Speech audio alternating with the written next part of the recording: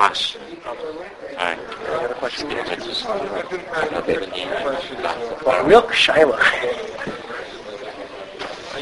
My great pleasure and comment for us to host Rav Yisrael Meir Druk. Again, it's a Bereg Acharon.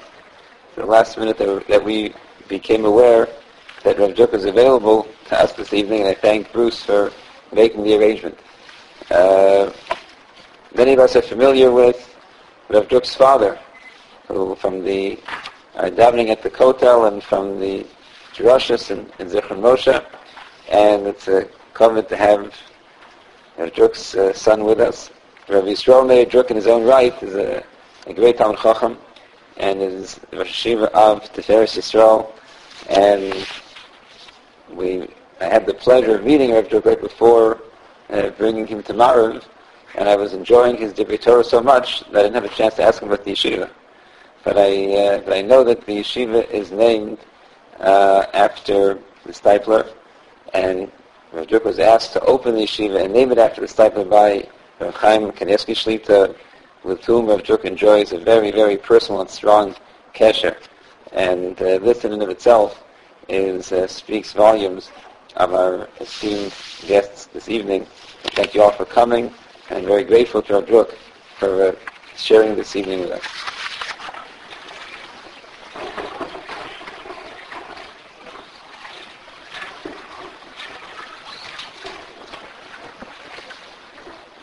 ברשות המורד העשרה, הרב שליטה. הרב אמר לי שאפשר בהתחלה לדבר משהו עיוני ואחרי זה להגיד שיחת מוסר. אבל להתחיל עם איזשהו משהו עיוני, אז אנחנו נשלב עם משהו עיוני ביחד עם דברי מוסר. הרמב"ם בפרק א' מהלכות תלמוד תורה הלכה ח' פסק הרמב"ם כך, שימו לב ללשון של הרמב"ם. כל איש מישראל חייב בתלמוד תורה, בין עני, בין עשיר, בין שהיה בחור, בזקן גדול שתשש כוחו, בין שלם בגופו, בין בעל ייסורים. ואפילו העני המתפרנס מן הצדקה ומחזר אחר הבטחים, ואפילו בעל אישה ובנים, חייב לקבוע לו זמן לתלמוד תורה ביום ובלילה, שנאמר והגית בו יומם ולילה. עד כאן לשון הרמב"ם. ציטטתי לכם הלכה שלמה. זאת אומרת, הרמב"ם לקח את כל האפשרויות של כל היהודים בעולם ואמר שכל היהודים חייבים בתלמוד תורה. עני, עשיר, בעל ייסורים, שלם בגופו, כולם, בחור, זקן גדול, כולם חייבים בתלמוד תורה, ביום ובלילה. לי יש כאן קושיה עצומה.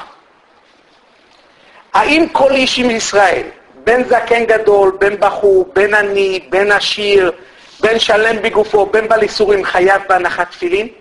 בטח. חייב בקביעת מזוזה? בטח.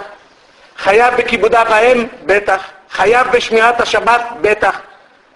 אז למה הרמב"ם מזכיר את זה רק בהלכות תלמוד תורה? זה הלכה שכל התורה ניתנה לכל איש מישראל. אין שום גמרא בעולם שתלמוד תורה חייבים יותר מכל המצוות. נכון שתלמוד תורה זה המצווה הכי חשובה, אבל כל איש מישראל חייב כמו שהוא חייב בכל תרי"ג מצוות, הוא חייב בתלמוד תורה. אז למה הרמב"ם מביא את זה דווקא בתלמוד תורה? תפתחו הלכות תפילין, הרמב"ם לא כותב כל איש מישראל, בין עני, בין עשיר, בין זקן גדול, ותשש כוחו, לא כותב הרמב"ם חייב בתפילין. הרמב"ם לא כותב בכל מקום. מדוע הרמב"ם דווקא בהלכות תלמוד תורה רוצה הרמב"ם להדגיש לנו שכל איש מישראל חייב? שאלה חזקה על הרמב"ם. נמשיך את הרמב"ם בהלכה ט'. הרמב"ם כותב לנו ככה: גדולי חכמי ישראל, מהם היו חוטבי עצים, ומהם שואבי מים, ומהם סומים, סומים הכוונה עברים, ואף על פי כן היו עוסקים בתורה ביום ובלילה, והם מתיקי השמועה, איש מפי משה רבינו. אני כאן לא מבין איזה הלכה כותב הרמב"ם. הרמב"ם מספר לנו, תדע לך שגדולי חכמי ישראל היו חוטבי עצים ולמדו תורה. מה הוא אומר? הוא אמר לנו שכל איש מישראל חייב ללמוד תלמוד תורה. שמע הרמב"ם צריך לספר לנו שגדולי חכמי ישראל היו מהם חוטבי עצים, שואבים איזה הלכה, תדעו לכם, יש הבדל בין הרמב"ם לטור. הטור לפעמים מביא מדרשים, הטור לפעמים מביא גם אגדתא, מחזק גם במוסר. הרמב"ם מביא הלכות יבשות. איזה הלכה כתב כאן הרמב"ם? שגדולי חכמי ישראל היו חוטבי עצים, משואבי מים ועסקו בתורה? נו אז מה?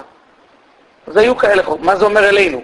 שאנחנו צריכים גם לעסוק בתורה, הרמב"ם כבר כתב בהלכה אחרת. מה הרמב"ם רוצה להגיד לנו? הוא מוסיף לנו, והם עתיקי השמועה, איש מפי איש, מפי משה רבינו, בשביל מה הרמב"ם צריך להגיד לנו את זה?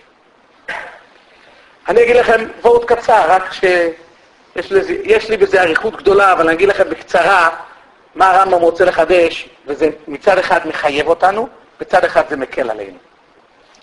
לשון הרמב"ם בפרק ג' בהלכות תלמוד תורה הלכה ו': מי שנשאו ליבו לקיים מצווה זו כראוי, אחד שרוצה לקיים מצוות תלמוד תורה כראוי, ולהיות מוכתר בכתרו של תורה, רוצה שיהיה אליו קטע תורה, לא יסיח דעתו לדברים אחרים. אתם שומעים איזו דרישה עצומה? זאת אומרת, הרמב"ם כותב ככה: מי שרוצה לקיים את מצוות תלמוד תורה כמו שצריך כראוי, מזמן הבר מצווה, גיל 13, עד סוף ימי חייו, לא יסיח דעתו לדברים אחרים, רק תלמוד תורה. כך כותב הרמב"ם. אם כן, מה יהיה בן אדם שצריך לעבוד לפרנסה? מה יהיה בן אדם שהוא זקן גדול ותשש כוחו? מה יהיה בן אדם שהוא חולה? מה יהיה בן אדם בעל איסורים? מה יהיה בעל אישה ובנים שצריך לטפל בבניו? אז כבר מסיח דעתו, נכון? אם הוא כבר מסיח בדעתו, הייתי חושב שהוא פטור מתלמוד תורה. מה יהיה אם אחד אין לו תפילים מרובעים, אלא עגולים, יניח תפילים? מה יהיה אם אחד אין לו את הפרשיות? יש לו תפילים בלי הפרשיות, אז הוא מניח תפילים כאלה? זה פסול. יש לו תפילין אדומות, זה פסול, לא יכול להניח. אז אותו דבר בן אדם שכבר הסיח דעתו מן התורה, כי הוא צריך לטפל בילדים שלו, צריך לטפל הוא בעל איסורים, הוא זקן, הוא בחור, אז היה הווה אמינא שהוא פטר מתלמוד תורה. כי הרי המצווה של תלמוד תורה זה בלי היסח הדעת, לשון הפסוק: לא ימוש ספר התורה הזה מפיך והגית בו יומם ולילה. המצווה של תלמוד תורה זה יומם ולילה, לא להסיח דעת. אז אם אני כבר בין כה וכה מסיח דעת, היה הווה אמינא שאם אני בין כה וכה מסיח דעת, אז שלום, אז אני כבר פטור מן המצווה. לכן הרמב"ם צריך לחדש לנו. דעו לכם, כל איש מישראל חייב בתלמוד תורה, גם מי שמסיח את כבר דעתו, הוא חייב בתלמוד תורה. מביא הרמב"ם ראיה בהלכה ט'. אתם רוצים ראיה שגם מי שמסיח דעתו חייב בתלמוד תורה? גדולי חכמי ישראל. מהם היו חוטבי עצים, מהם שואבי מים, היו עסוקים לפרנסתם, ואפילו אחי למדו תורה. אז מה זה סימן? שגם אם בן אדם כבר עסוק בדברים אחרים, עדיין חייב בתלמוד תורה. יבוא מישהו ויגיד, טוב, הם עשו את זה, מי אומר שחייבים בתלמוד תורה? אומר הרמב"ם, לא, מזה שאתה רואה שהם עתיקי השמועה, איש מפי איש, מפי משה רבינו, אם הם לא קיימו מצוות תלמוד תורה כמו שצריך, הם לא היו עתיקי השמועה. אם אתה רואה שהם עתיקי השמועה, איש מפי איש, מפי משה רבינו, סימן שהמצווה שהם למדו, הם קיימו מצוות תלמוד תורה. אבל שאלנו שאלה, אבל איך הם קיימו תורה? הרי הם הסיחו דעתם. התשובה היא פשוטה מאוד. כתוב בגאון, כל המצוות שהתורה לא הזכירה שיעור, התורה לא הזכירה להם שיעור, הבן אדם צריך לעשות כמה שהוא יכול. וזה לא נקרא שהוא מסיח דעתו. בן אדם שהוא צריך לעבוד 6 שעות, נגיד דוגמה, הוא צריך לעבוד 8 שעות, ושאר הזמן הוא לומד את מה שביכולתו ללמוד, זה לא נקרא שהוא הסיח דעתו מלימוד תורה. כתוב בתוספות בברכות, איך זה שבן אדם מברך בבוקר ברכת התורה ולומד רק בלילה דף היומי? אומר תוספות, מכיוון שהוא לא נקרא מסיח דעתו מהלימוד תורה, כי הוא כל הזמן רוצה ללמוד תורה. כל נפש יהודי רוצה ללמוד תורה. רק מה אפשר לעשות? הוא צריך פרנסה. אז זה לא נקרא הפסק, אתם שומעים? היום אנחנו כבר ברוך השם מקיימים מיד, אומרים בברכך השם וישמרך, שיהיה מיד צמידות לברכת התורה. אבל תוספות מדבר שלא אמרו שום דבר. היו אומרים ברכת התורה ולומדים רק בלילה. היו עוסקים כל היום בפרנסה. איך זה? כי בן אדם לא מסיח דעתו, הוא רוצה ללמוד תורה. מסתכל מתי תהיה השיעור, הוא מסיח, זה לא נקרא מסיח דעתו מלימוד תורה. ולכן זה נקרא עדיין לימוד תורה בתפארתה. אבל מה יהיה אם בן אדם לא עלינו, באמת, גם יש לו זמן, כבר גמר לעבוד, כבר סידר את הבית, ועדיין לא הולך ללמוד תורה, הוא באמת מאבד את המצווה של תלמוד תורה. אבל אם בן אדם עושה את הצרכים שהוא צריך, לא נקרא מאבד ללימוד תורה. אז מכיוון שאני התחלתי עם משהו קצר, עיוני, אני רוצה עכשיו לדבר קצת בדברי הגודל. מה נקרא מצווה תלמוד תורה? שנדע להעריך קצת מה זה מצווה תלמוד תורה. קודם כל אני רוצה שנדע, נתחיל להקדמה. ידוע שחז"ל אומרים, ואני עוד מעט תדבר על זה, כי עכשיו אנחנו נכנסים לחודש אלול, שאנחנו נדע את הדברים האלה לאשורם. חז"ל אומרים, אין לך בן חורין כמי שעוסק בתורה. אין לך בן אדם יותר בן חורין כמי שעוסק בתורה. דברי חז"ל תמוהים מאוד. עוסק בתורה שחז"ל מתכוונים, זה לא כמו שהיום עוסקים בתורה, באמצע שותים קצת קפה, באמצע קצת מפטפטים, קצת נייס, ובאמצע קצת, כן, מדברים מה קורה בביזנס, זה לא נקרא עוסק בתורה. בואו תראו מה נקרא עוסק בתורה בחז"ל.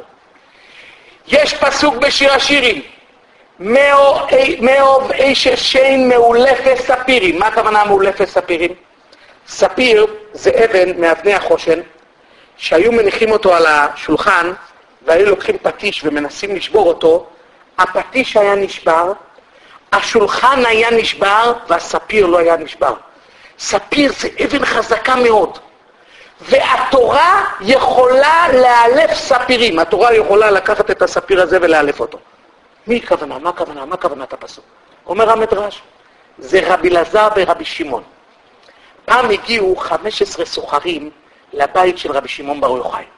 הם רצו להתייעץ איתו. רבי שמעון בר יוחאי לא היה. אז אשתו של רבי שמעון בר יוחאי, אתם יודעים מי הייתה אשתו של רבי שמעון בר יוחאי? ביתו של רבי פנחס בן יאיר. אשתו של רבי שמעון בר יוחאי אמרה להם, תשבו, תחכו, עוד מעט הרב נכנס. תחכו. באותו זמן היא הפתה חלות. היא מוציאה מגש אחד של חלות, ורבי אלעזר גומר את כל המגש, אוכל את הכל. מוציאה מגש שני, רבי אלעזר אוכל את הכל. מוציאה מגש שלישי, רבי אלעזר אוכל את הכל. אז הם צחקו, כנראה יש לו נחש בבטן, כמה אוכל? יש לו נחש. הם יצאו אחרי כן, רבי אלעזר נפגע מהדברים שלהם, לקח רבי אלעזר את כל החמורים שלו, והעלה אותם על הגג. הם חזרו חזרה, מחפשים את החמורים, לא מוצאים את החמורים. מסתכלים על הגג, רואים את כל החמורים על הגג. ניסו 15 אנשים ביחד להוריד חמור אחד, לא הצליחו. אתם יודעים כמה שוקל חמור? אי אפשר לסחוב חמור. מיד הם הבינו מי עשה את זה. הבינו מיד, מי שאכל טוב, יש לו כוחות. הלכו לרבי שמעון ואמרו לרבי שמעון, תדע לך, תראה מה שהבן שלך רבי אלעזר עושה. תראה מה שהוא עושה, העלה לנו את החמורים על הגג. אמר להם רבי שמעון, הוא לא עשה את זה סתם, אמרתם לו משהו. אז הם אמרו, כן, ראינו בלי עין הרע, הוא אוכל הרבה חלות. אמרנו, יש לו נחש בבטן. שאל אותם רבי שמעון, הוא אוכל משלכם? מה זה עסק שלכם? אוכל משלכם? מה זה עסק שלכם? לכו תפייסו אותו, הוא יוריד לכם. הלכו ופייסו אותו, אומר המדרש, עלה רבי אלעזר ורבי שמעון, והוריד 2-2, יד אחד חמור ועוד יד חמור. אתם שומעים איזה גיבור היה רבי אלעזר ברבי שמעון? מסיים רב המדרש ואומר, כשאויו רב אלעזר לא ילמד תורה, כשרב אלעזר היה מתיישב ללמוד תורה, כל כך הרבה כוחות הוא השקיע בלימוד תורה, שאף גלימתו לא סביל. דהיינו, אפילו את הבגד שלו לא היה כוח לסחוב.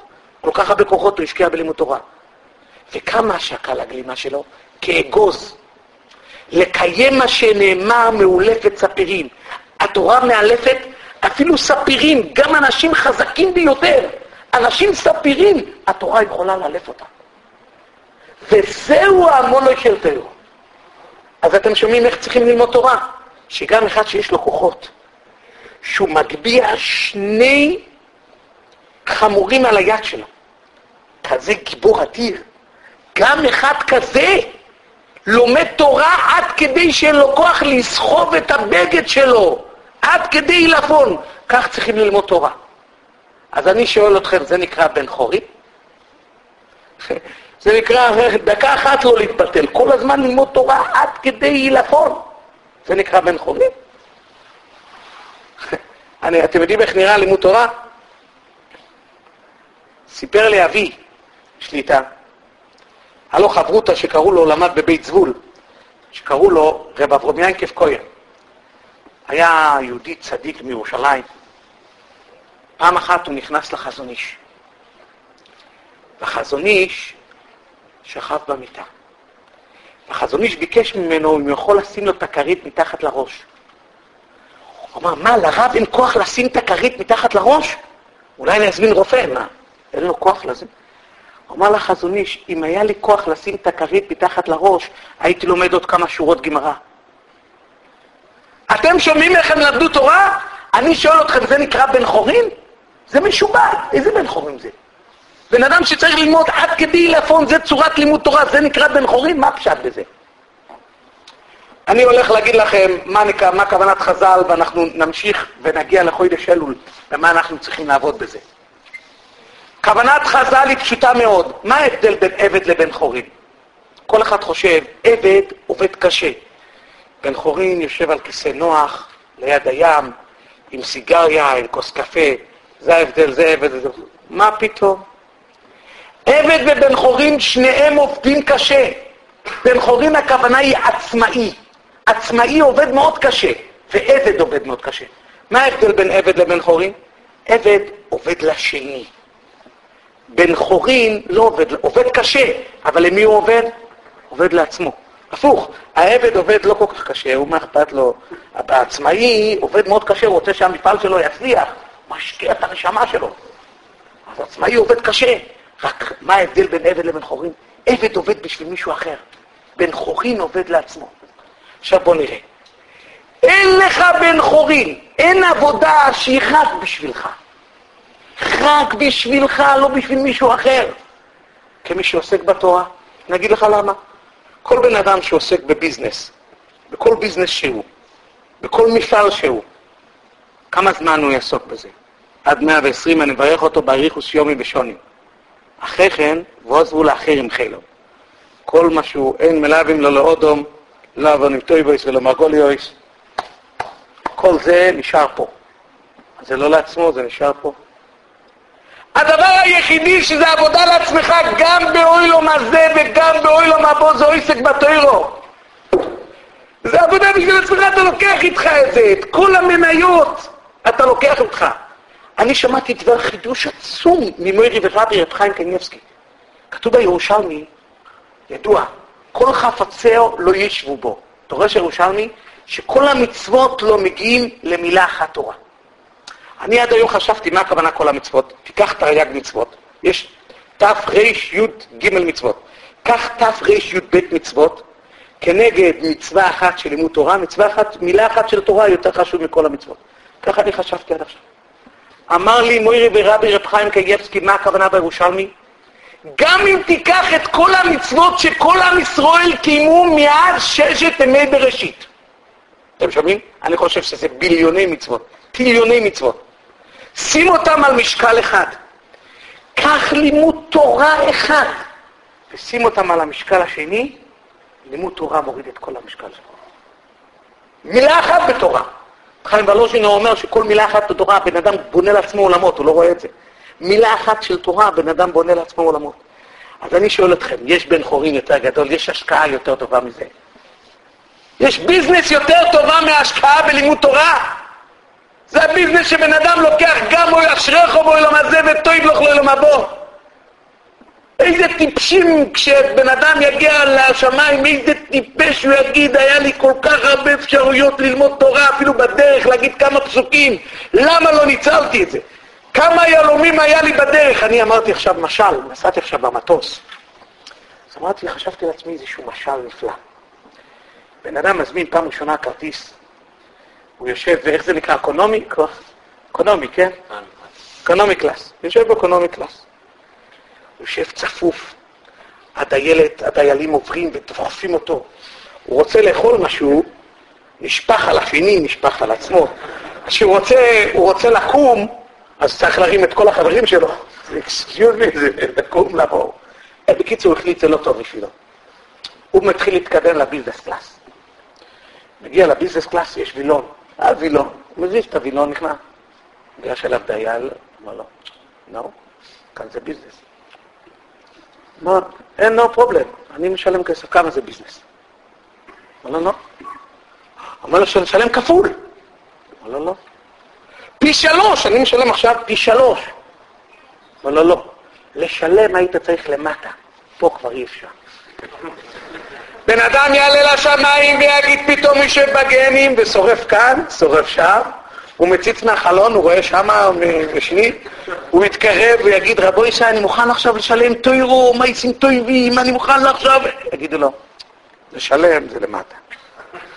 כאן כבר מאוחר. זה כל כך נכון, רבו ישי.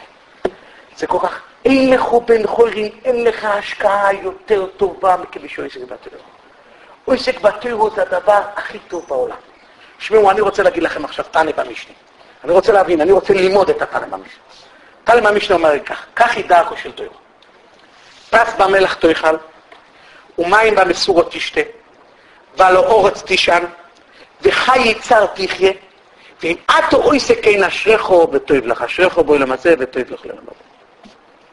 כל מי שיושב כאן מאמין לדברי התנא במשנה, שמי שחי, תשמעו מה, הוא בקושי אוכל לחם, שותה מים, שוכב על הרצפה, ויש לו צער, חי יצר, והוא עסק בתוירו, כולנו יודעים שיהיה לו טוב בעולם הבא. נכון? סתם. אבל התנא אומר, אשריכו בעולם הזה. אני לא חושב. אשריכו בעולם הזה? בן אדם שיושב על הרצפה, ואוכל מים, ושותה קצת מים, ושאוכל פת לחם, אשריכו בעולם הזה, איזה אשריכו בעולם הזה? טוב לך לעולם הבא, אני מאמין. אני מאמין. סתם יהיה לו עולם הבא. אבל אשריכו בעולם הזה? מה, בן אדם שככה חי זה אשריכו בעולם הזה? יש לי עוד שאלה. התנא הוסיף עוד משפט. ואם אתו עושה כן אשריכו, מה הוא מביא אם אתו עושה כן? כך היא דרכו של תאכל, פס במלח תאכל, מים במסורת תשתה, ולא אורץ תישן, חי יצר תחיה, אשריכו בעולם הזה וטוב לך לעולם הבא. למה ואם אתו עושה כן? בואו נגיד לכם למה התנא אומר באתו עושה כן. תיגש כאן לכל העשירים בניו ג'רזי, ותגיד להם שמי שיושן על הרצפה, ואין לו קדילק או וולבו, לא יודע, את המכוניות, אין לו, ובקושי אוכל קצת לחם, ויש לו צרות, צר, חי צר, איסורים, והוא לומד בתרא ומאושר. אני אגיד לך, זה נורמלי. מה פתאום? הוא אומר לך, תנא, לא, אני מבין שאתה לא מבין את זה. אתה לא מבין את זה. אם אתו עושה כן, תנסה את זה. תעשה כן. תראה שאתה מאושר. תשאלו את הרב יושי במשך כל השנים שהוא ישן אצלו בבית עם 9 ילדים בחדר וחצי, וחמי וחמותו היו גם כן באותו דירה. שאלו אותו אם הוא לא מאושר. שאלו את רב חיים קניבסקי שיש לו פריג'ידר בתוך החדר שינה. אין לו מקום במטבח לשים את המקרר, כי המקרר שלו נמצא בחדר שינה. אין לו מקום. שאלו אותי אם הוא מאושר. אני אומר לכם שהוא מאושר יותר מכולנו. מי שלא ילמד תורה, לא ניסינו את זה. מנסה פעם אחת, תמו ראו כי טוב השם, לא כתוב ראו. כי כל בן אדם יגיד, אוי, זה קשה מאוד לשמוע תורה ומצווה. אומר לך, פסוק, תמו ראו, תטעם. תעשה, נכון, ביוונה זה לא אומר. ביוונה תיגש לבן אדם, אומר לך, גוי, איך אפשר לחיות ככה? כל הזמן, לא, אסור, זה. בשביל לטום שטוב השם, צריך לטום. אתה רוצה, בהיגיון אתה לא תבין אף פעם שלימוד תורה זה עושה את הבן אדם מאושר. אבל מי שטעם את זה, אומר שאין עושר יותר גדול מזה. אני רואה אותם מאושרים יותר מאשר אנשים מיליונרים הכי גדולים בעולם, לא מאושרים כמו גדולי ישראל, כמו העוסקים בתורה. הם מאושרים לא רק בעולם הבא, גם בעולם הזה. הם מאושרים עלי אדמות, אתה רואה את העושר על הפנים שלהם, אתה רואה את השלווה על הפנים שלהם. תשמעו, תמו ראו. לכן התנא אמר, אם אתה עושה כן, התנא הדגיש לנו, תנסה, תראה שהבן אדם מאושר. יש מדרש, נראה לי בפרשס בעלו ישחו. שמעו טוב, המדרש נותן משל עצום, וזה מה שנוגע לחודש אלול, שאנחנו רוצים. אני אגיד לכם, אני תכננתי לדבר משהו אחר לגמרי בפניכם. כי אני אמרתי 2 שיעורים לפניכם, שיחות, שמוסים, על הכנה בחודש אלול, אז דיברתי על תשובו ודיברתי על תפילו. אני חשבתי כאן לדבר על צדוקו. אבל שיניתי את התוכנית, מכיוון שרציתי להבטיח עם משהו עיוני, אז שיניתי ונדבר על תוירו זה גם כן. אבל אני רוצה להגיד לכם משהו שנוגע לאלול. יש מדרש בפרשת בעלו ישרו שנותן משל נפלא. היה מקום אחד, בעיירה אחת, שהיה מכת גניבות. כולם גנבו, היה נרבויום, גנבו. החליט המלך, כדי להפסיק את הגניבה, יצא חוק מהמלך, כל מי שגונב מורידים לו את היד. אני חושב שיש עד היום מדינות מוסלמיות, אני חושב שסעודיה, יש מקומות שככה נוהגים. תדע לכם, המכת הגניבות הפסיקה. למה? בן אדם לוקח בחשבון, אם יתפסו אותי אני אשב בכלא, זה לא נורא. אבל אם יתפסו אותי, יורידו לי יד, בן אדם כבר לא מנסה לקחת. סיכון כזה שיורידו לו את היד, בן אדם כבר לא מנסה. זה סיכון שבן אדם לא מוכן. יש באמת מדינות כאלה שעוזבים אפילו את החנויות פתוח, הולכים למסגד שלהם, לא מפחדים. למה? כיוון שאף אחד, כל אחד מפחד, אולי אני אגנוב, יראו אותי. אם יראו אותי, זה לא בכלא. יראו אותי, כותבים לי את היד. היה עבד אחד שהמשיך לגנוב. למה הוא המשיך לגנוב? העבד הזה ידע לנגן יפה. המלך מאוד אהב לשמוע את הנגינה שלו. הוא ניגן מאוד יפה. אז המלך לא יכול להוריד לו את היד. הוא לא יכול להוריד לו את היד, אז הוא גנב, על ימין ועל שמאל, גנב. יום אחד הוא חתך בסכין ונחתך לו 2 אצבעות. הוא כבר לא יכול לגנוב. הוא כבר לא יכול לנגן. הוא הלך וגנב, פעם אחת בא המלך קרא לו, בוא הנה, מורידים לך את היד. הוא אומר, למה? למה לא הוריד לי את היד? אני אף פעם המלך לא הוריד לי את היד. הוא אומר, תשמע. עד עכשיו הייתי צריך להוריד לך את היד. רק עד עכשיו אהבתי את הנגינה שלך. בגלל הנגינה שלך לא הורדתי לך את היד. אבל עכשיו, שאתה כבר לא יודע לנגן, אתה כמו כולם, אני מוריד לך את היד. אומר המדרש, אף על פי שישראל חויטים כל זמן שעוסקים בתורה, כל זמן שהם עוסקים בתורה, אומר הקדוש ברוך הוא, אני אוהב את המנגינה הזאת. אז אפילו שבן אדם חוטא, הוא רוצה לזכות בדין, הוא מגיע עכשיו לראש השנה, הוא רוצה לזכות בדין, אם הוא קורא לה, הקדוש ברוך הוא, אני לא אוהב את המנגינה הזאת. הקדוש ברוך הוא אוהב את המנגינה של התורה. זה מגן בפני, אתם שומעים מה כתוב במדרש? המנגינה של התורה, זה יכול להגן בפני, חס ושלום, דין קשה. המנגינה של התורה. המנגינה של התורה. עכשיו אנחנו עומדים לפני יום מן מי מאיתנו לא רוצה לזכות בדין? מי מאיתנו לא מסתכל אחורה במשך השנה ומסתכל מה קרה במשך השנה ורואה שם ירחם, מה שקרה, צרות. אני הגעתי כאן רק ליומיים. אני נמצא כאן רק יומיים. כבר, מיום שלישי הגעתי. אני כבר הספקתי לשמוע שם ירחם, עשרות של צרות. צרות שאנשים ביקשו שם ירחם. אני לא מדבר על המחלה הקשה שהולכת. צריכים להאמין בדברי חז"ל. אם חז"ל כותבים שחיזוק בתורה, עוד מנגינה של תורה יכולה להציל, צריכים להאמין בדברי חז"ל. אני אגיד לכם, לי יש תלמיד. אני מלבד שאני ראש אישי ויש לי שיעור, אני עושה שיעור לבעלי בתים גדול מאוד. יש לי גם בית כנסת גדול מאוד. עושה שיעור לבעלי בתים, ויש אצלי אחד מהבעלי בתים, שלפני כמעט 20 שנה, 15-16 שנה, הודיעו לו הרופאים שיש לו את המחלה בדרגת ד' ב'. אתם יודעים מה זה אומר ד' ב'? ד' ב', ד' זה המחלה בדרגה הכי גבוהה, ב', בזה יש א' וב', וב' זה ממש, הרופא אמר לו, אמר לו, תוך שבועיים אתה לא פה. עוד שבועיים אתה כבר לא פה. עכשיו הוא רוצה לקבל על עצמו משהו. אני אמרתי לו, תשמע, מה שקבל על עצמך משהו שחז"ל אומרים. אם חז"ל אומרים, מה שחז"ל אומרים, מי שמאמין בזה בכל הלב והולך עם זה, יש כיסוי לצ'ק של חז"ל. צ'ק של חז"ל לא חוזר. צ'קים אחרים יכולים לעזור. צ'ק של חז"ל לא חוזר. הוא הסתכל בחז"ל כתוב, שלמי שאומר 2 מיקרו ואיך עוד תרגום, דינא דגימורא. מעריכים לו ביומו ושנויסוף. המשנה ברוך כותב שהיום בזמננו מי שלא מבין את התרגום, שילמד עם רש"י גם כן. הוא קיבל על עצמו שהוא אומר כל שבוע בדקדוק רב, 2 מיקרו ואיכו תרגום כולל רש"י. הבן אדם כבר חי כמעט, אמרתי לכם, כמעט 20 שנה. 15-16 שנה כבר. מאז שהרופא אמר לו שבועיים, הוא חי עוד. הוא חי עד היום. פשוט. מי שלא לוקח את חז"ל, כן. מי שמאמין באמיתי בדברי חז"ל, הוא חי את זה כפשוטוי, והוא דבק בזה.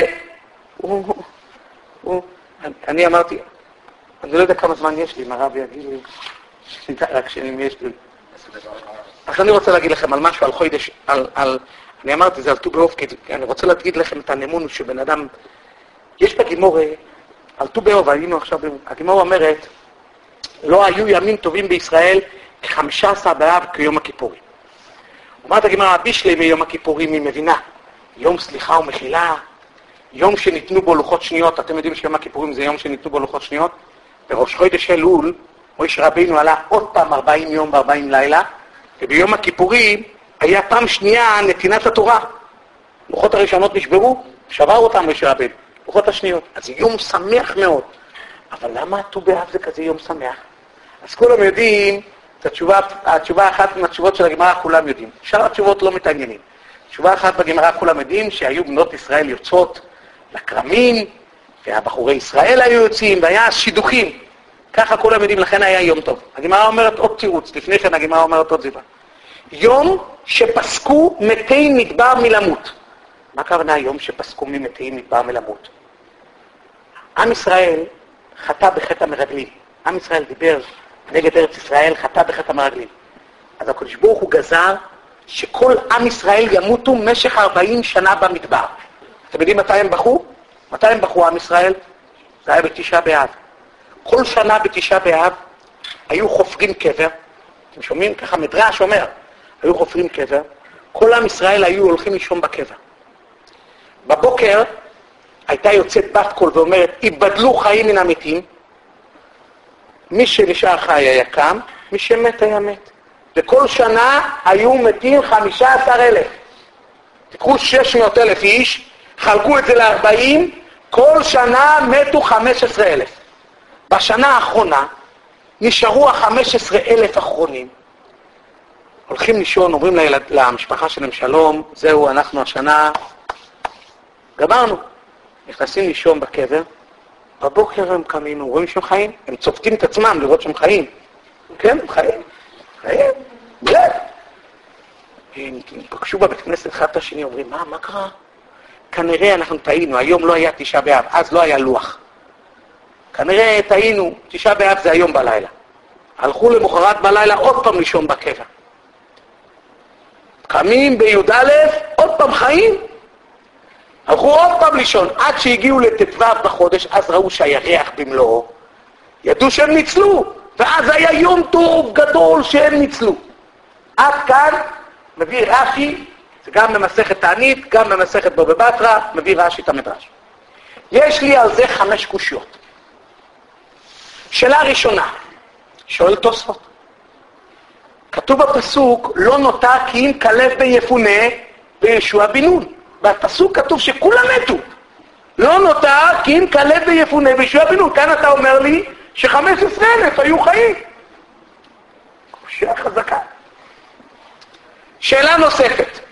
אני רוצה לדעת מה הפרוטקציה של ה15,000 האחרונים? למה? היה להם אף יותר יפה? למה? למה הם ניצלו? למה 15,000 האלה ניצלו? כולם מתו, הם ניצלו, למה? שאלה שנייה. שאלה שלישית, אני רוצה להבין. נכון, 15,000 ניצלו זה שמחה. אבל זה נהיה יום טוב שאין כאלה ימים טובים. אתם יודעים כמה פעמים קהילות בישראל ניצלו? בואו אני אגיד לכם אחד מהפעמים. היה פעם אחת גזירה להשמיד ולהרוג ולאבד את כל היהודים. מנער ועד זקן טף ונשים ביום אחד. אתה יודע מתי זה היה? פורים. לא כתוב לא היו ימים טובים בישראל כפורים.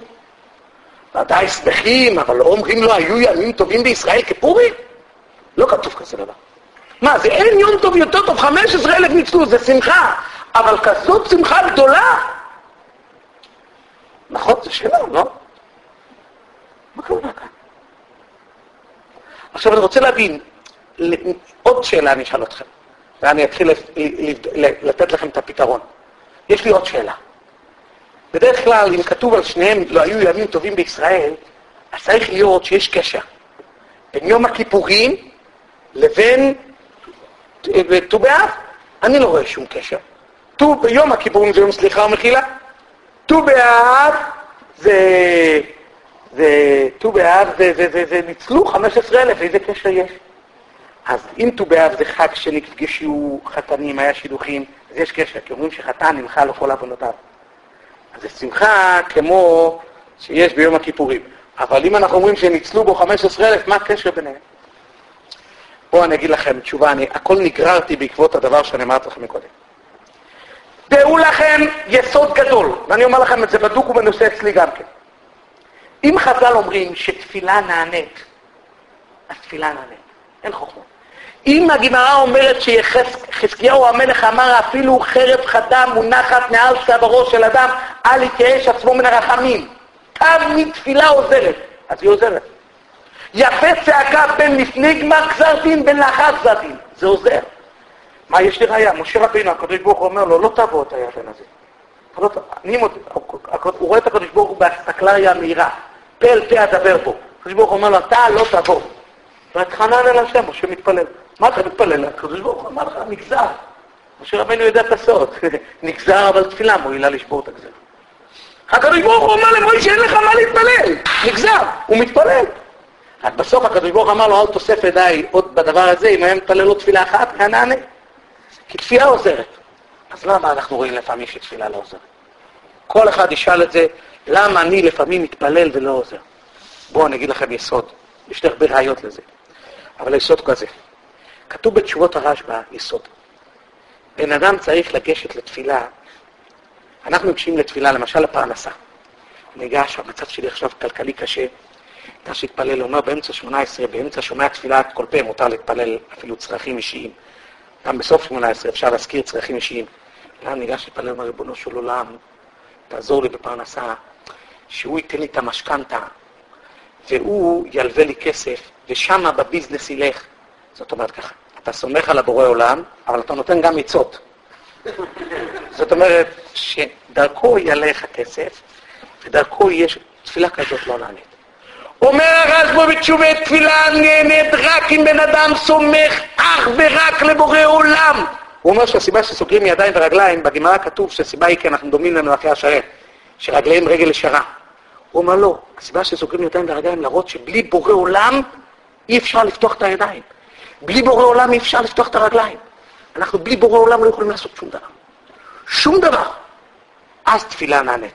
יש לי ראיה לזה. אתם יודעים ראיה?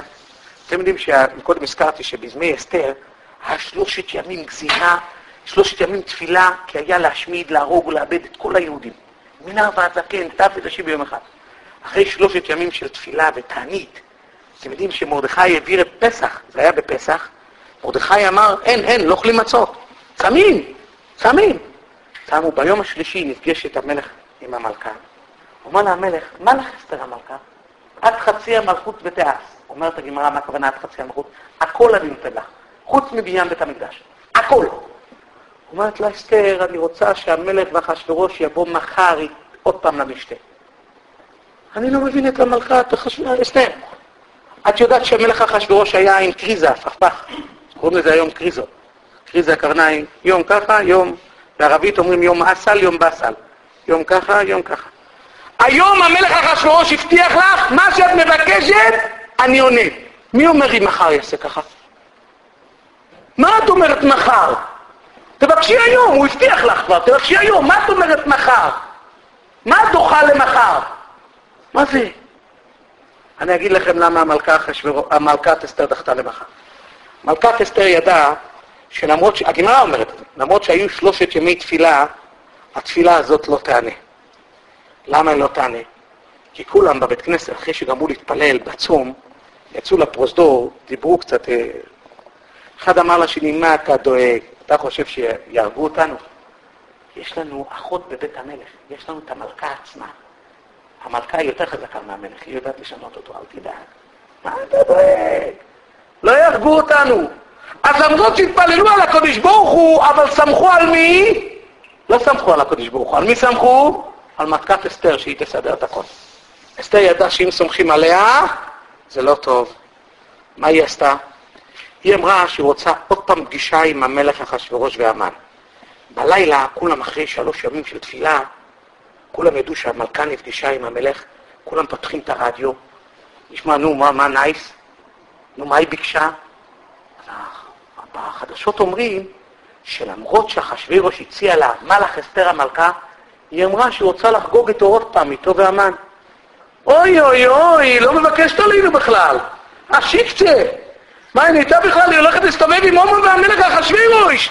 אין לנו לסמוך אלא לאבינו שבשמיים. מיד יצא כרוזים ופתקים ורמקולים לבוא לבית כנסת. כולם התפללו אז רציני וסמכו רק על אבינו שבשמיים. או, סמכים רק על אבינו שבשמיים, עכשיו אסתר יכולה לבקש. עכשיו נעבור לט"ו באב. אני מאמין שאחרי שהקדוש ברוך הוא גזר שמשך 40 שנה, כל שנה ימותו 15,000, אני מאמין שמראש חודש אב כבר התחיל הבטן לפחד לכל אחד. וואי, אולי השנה אני גומר. ניגש להתפלל ואמר, ריבוני של אלוהים, תציל אותי, תן לי לחיות עוד שנה. אבל הוא לא התפלל בשלמות. הוא חשב, אני מאמין שחבר הזה ימות לפניי. הוא יותר רושם ממני, אני במצב יותר טוב. אז הוא התפלל, אבל לא הוא שמח רק על בורא עולם. 2 לפני הסוף כבר היה 30,000. 30,000 זה כבר היה 50 על 50, אולי אני, אולי חבר. נו, התפללו יותר חזק, אבל עדיין איתי יהיה בסדר עוד שנה. אתה רואה? שנה האחרונה ידעו 15,000 האחרונים שהם ודאי ימותו. היחידי שיכול להציל אותם זה בורא עולם. הם ידעו באופן מוחלט שהיחידי שיכול היום להציל אותם זה בורא עולם. אז הם התפללו רק לבורא עולם. מי שסומך רק על בורא עולם, הוא ניצל. לכן 15,000 האחרונים ניצלו. שאלנו למה זה יום שמחה? זה בטח שמחה, זה מסר עצום לעם ישראל. שמי שמתפלל, אפילו שנגזר גזירה, מי שמתפלל בכל ליבו לבורא עולם, אפילו נגזר גזירה, אם חז"ל אומרים שתפילה נענית, אז תפילה נענית. אני הבאתי לכם את זה, לפי זה מיושב הרבה קושיות, לכן זה קשור, למה כתוב, תוספות שואל כתוב, לא נותר כי אם כלב בן יפונה וישוע בן נון. נכון, מהקודמים לא נותר כי אם כלב בן יפונה. כתוב שמי שחוזר בתשובה ומתפלל, כותב הרבי יהודה, זה כקטן שנולד דומי, כגר שנתגייר, הוא בריאה חדשה. הוא לא אותו בריאה הקודמת. בעצם התפילה שלו התקרבו. אז מהקודמים לא נשאר אלא כלב בן יפונה. הם אנשים חדשים, הם בריאה חדשה. זה הסיבה שזה יום שמחה וזה קשור ליום כיפור, כי גם ביום כיפור אנחנו הופכים להיות לנקיים מעוונות ובריאה חדשה. זה המסר של יום כיפור. אני הבאתי לכם את זה הכל, כדי להגיד לכם שמה שחז"ל אומרים, אז דבקים במטרה. תדעו לכם שהדרגת תשובה הכי גדולה שיש, כותב רבי יהודה, שנקרא תשובה מאהבה, זה דרך לימוד תורה. לימוד תורה יכול לתת. הגמרא אומרת, וכשאפשר לדבק בקדוש ברוך הוא, הרי הלא אש אוכלה, איך נדבקים בקדוש ברוך הוא? פה לימוד תורה, על ידי שמחזיקים תלמיד חכם, הגמרא אומרת, או שמנסים ביטול לתלמיד חכם, על ידי ככה נדבקים בתורה. זאת אומרת, בלי להידבק בתורה, זה התשובה הגדולה ביותר, החיזוק הגדול ביותר. וכמו שאמרנו, זה יהלומים. כל רגע זה עוד יהלום. אמר פעם אחד הרב שוורץ, הוא היה משגיח באיטרי בזמנו, הוא היה חי עוד, רבי יואל שוורץ, הוא כתב, אפילו תלך ברחוב, ותגיד, ואחות לא תן תמנע, שזה פסוק. אתה כל רגע, פסוק בתורה, אתה כל רגע מקיים מצווה. לך עכשיו ברחוב, אתה חוזר עכשיו הביתה, מתפילת ערבית, אחרי השיחה שלי אתה חוזר הביתה. בדרך, אתה אומר תהילים, אתה אומר פסוק, אתה אומר, כל מילה שווה יותר מכל תרי"ג מצוות. על מה אתם מדברים? שווה יותר מכל תרי"ג מצוות. אני אגיד לכם, סיפר לי, דבר מדהים, סיפר לי רב חנניה צ'ולק. רב חנניה צ'ולק בארץ, הוא עזר מציון. עזר מציון בארץ זה אחד מהמפעלים שצריכים להוריד את הכובע בפניהם. זה משהו, מפעל שעושה חסד עם חולים, עם ילדים מיוחדים בכיתבות, זה משהו מדהים. הוא בשנים האחרונות טיפל ברב שך. רב שך בארץ, הוא טיפל בו. יום אחד מביא הרב חנניה צ'ולק, אחד מהתורמים הגדולים, לרב שך. שיספר לו מה זה עזר מציון. הרב שך התחיל לשפח לו. ולך שעזר מציון זה מפעל מציל חיים. עוזר למשפחות נזקקות, ממש שיבח אותו. הוא אומר לאותו נדיב, תשמע, הרב, אני סוחר. אני סוחר. האם זה הביזנס הכי טוב בהשקעה שלי או לא? אז אני רוצה לדעת, זה הביזנס הכי טוב? והרב שך יודע שמי הביא אותו את התורם? זה רב חנניה צ'ולק. ורב חנניה צ'ולק טיפל ברב שך עצמו. שך אומר לו, ני, זה לא הביזנס הכי טוב. אמר לו, מה זה הביזנס הכי טוב? תראה, או תלמד תורה או תחזיק תורה. הוא לא יכל להתכחש. אז רבו ישראל, יכול לשאול, כשיש לנו את הביזנס הכי טוב, זה פשוט מי שיכול לחטוף עוד איזה יעלום, עוד איזה זכות. אפילו בדרך, כמו שאמרת לכם, אפילו בביזנס יש לפעמים איזה חצי שעה הפסקה. תופסים 2 משניות ולומדים. תופסים כמה פסוקים ולומדים. כל איזה חיזוק, הלימוד תורה זה מצוות לאין שהוא, אנחנו נצטער על הדקות שביטלנו, על הדקות ששרפנו. נאכל את הלב על הדקות האלה. אז בכל דבר שאפשר להתחזק, עכשיו בחודש אלול, להרבות בשיעורי תורה, להגיע. אבל אמרת לכם, אפילו בהזדמנויות ברחוב, אפילו במכונית אפשר לעשות. אפשר דברים קטנים לפעמים. כאן חטפת משנה וכאן חטפת משנה. אני פעם שאלתי, אני חושב שכבר עברתי את הזמן, אני פעם שאלתי את רב חיים קניבסקי, יעשתי פעם לשאול אותו, שאלתי אותו, איך יודעים מה שהוא יודע? אתם יודעים מה שהוא יודע? ב100 שנה האחרונים לא היה בן אדם שיודע מה שהוא יודע. פעם נכנסתי עם חמי. חמי נקרא אחד מסתבר מהבקיעים שבדור. הוא די לדף, מוסר די לדף, שומעים את הקלטות, ודי לדף על כל ש"ס, בבלי, ירושלמי, שישי סדרי משנה, נח, מהבקיעים הגדולים. הוא נכנס פעם לרב חיים קניבסקי איתי ביחד. ואמר לו שכתוב בנוידו ביודו, נוידו ביודו זה אחד מהתשובות, שבכל תנ"ך אין אחד שקוראים לו 2 שמות. ראובן לבד, שמעון לבד, היום יש לכל אחד 2 שמות. אבל אז לא היה 2 שמות. אפילו בתנאים אין 2 שמות. מה שכתוב אבא שאול, לא קראו לו אבא שאול, קראו לו שאול. אבא זה היה לשון כינוי. אין 2 שמות. שאל אותו חמי שהוא זוכר שיש בתנ"ך, בדברי היומים, במשמורס הלוויו, יש בתנ"ך שקוראים לו 2 שמות. חיים קניבסקי אומר לו, אתה מתכוון בפרק י', רוממתו איזה קוראים לו. במקום, הוא אומר לו 2 שמות, איפה יש אחד שקוראים לו 2 שמות בתנ"ך? זה בקיאות מדהימה. שאלתי אותו פעם, איך מגיעים לזה? איך מגיעים לזה? זה משהו מדהים, זה כל הספרים, זה איך מגיעים לזה? הוא אמר לי, אני אגיד לך דבר, אבל כל אחד מאיתנו צריך ללמוד את הדבר. קבל על עצמך, קבלה מהיום, דוגמה. כל יום, לא עובר יום בכל השנה שאני לא לומד משנה אחת. אבל שבת, חול, חופש, לא חופש, יום טף, אני לא יעבור יום שקיע סחרמו שאני לא לומד משנה. אחרי 40 יום שהצלחת לעמוד במשימה ואתה למדת כל יום משנה, תגיד לעצמך, אתה יודע מה? כל יום אני לומד 2 משניות. לא הרבה 2 משניות. ולעמוד בזה עקבי. לאט לאט להגדיל, מ2 ל3, 3 לפרק. ככה מפרק יודעים מסכת, ממסכת יודעים בסדר. זאת אומרת, לקחת על עצמנו קבלה קטנה של לימוד תורה, אבל עקבי. שלא יהיה יום אחד שלא נפספס את זה. אפילו כל יום אני לומד 4 שורות גמרא.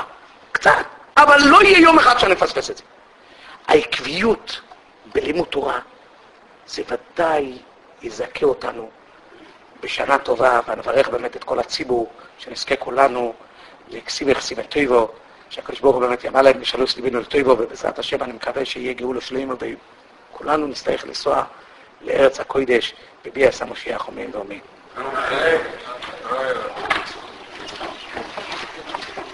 Fathers in Yerushalayim, yeah?